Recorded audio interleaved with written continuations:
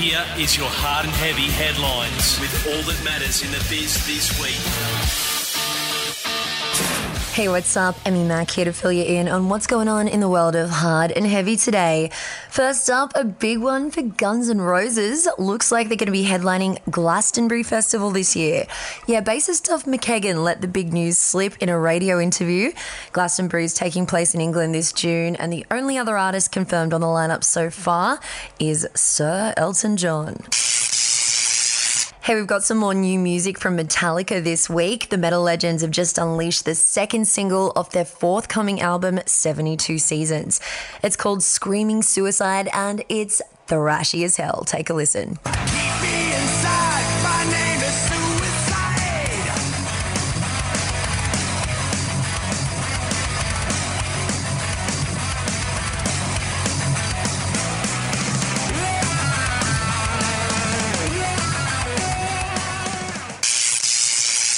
Man, this story is such a huge facepalm. Get ready. So Pink Floyd have sparked a bit of controversy after they reshared the artwork for their iconic album, The Dark Side of the Moon, on Facebook to celebrate its 50th anniversary.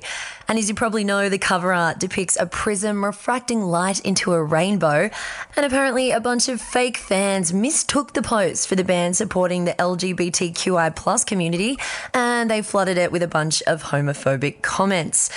Apparently, a lot of people taking the lyric, "We don't need no education," a little too seriously. Also in the headlines, Slipknot frontman Corey Taylor has officially begun recording his second solo album.